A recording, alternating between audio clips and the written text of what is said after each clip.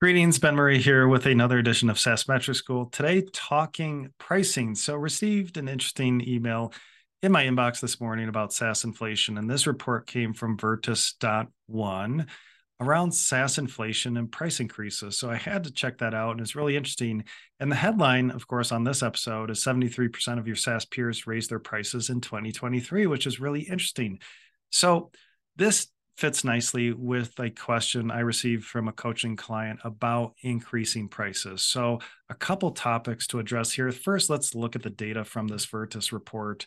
Uh, Interesting, 2023, according to their study, 73% of SaaS vendors increased their prices in 2023. In 2022, it was 74%.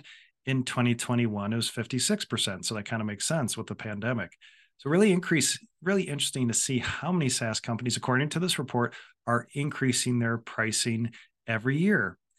And the next stat from this report was what was that average price increase? So it said among those that did raise prices in 2023, the average price increase was 12%.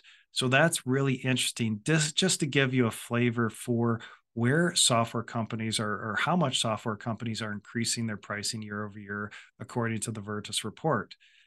So the question from my coaching client was around price increases. So this all fits together nicely, just the number of companies that are increasing their prices, what's the average price increase, and then the mechanics of how do we implement a price increase with our SaaS company.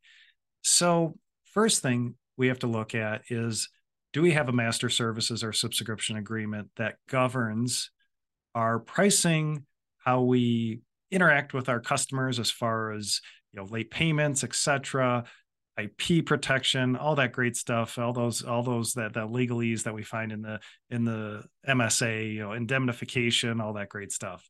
So usually in our MSA, we have language around when customers need to notify us for cancellation. And again, MSA is more geared towards those higher ACV companies where we're signing contracts with our customers.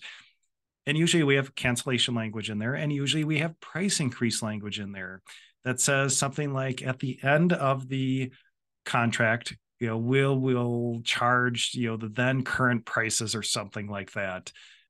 So we have language in our MSA that governs that allows us, you could say kind of legally, mechanically through our contract to raise prices when that customer goes out of contract. So they have an annual contract and they didn't cancel. So we're sending out that next invoice, and maybe we add a price increase to that. Or they have a multi-year contract, say a three-year contract, and they're not canceling, and we didn't sign, say, another multi-year contract. So we're just going to kick out year 4 invoice to them, maybe with some price increase. And that's governed through our MSA. So the coaching client asked me, well, take a look at this language. Do you think it's okay that we start increasing our prices? And looking at it, they did have some language in there. They had cancellation language in there, but they had what I'd call very weak and ambiguous evergreen price increase language that says we can increase prices like at a reasonable price amount. Now, reasonable is very ambiguous. Maybe to me, as the customer, 3% is reasonable. Maybe to the company, 15% is reasonable.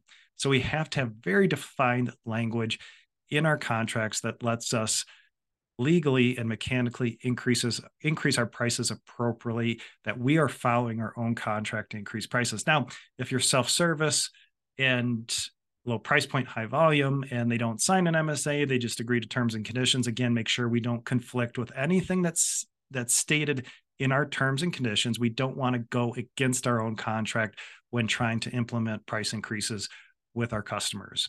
So today, talking a little bit about those stats, 73% of SaaS vendors increasing their prices, the average about 12% of those that did increase, and then make sure you follow your terms and conditions, make sure you follow your MSA. The last thing we want to do is not follow our own MSA and terms and conditions with our customers when implementing price increases. So a little bit about price increases and some stats around it today. Hope you enjoyed it.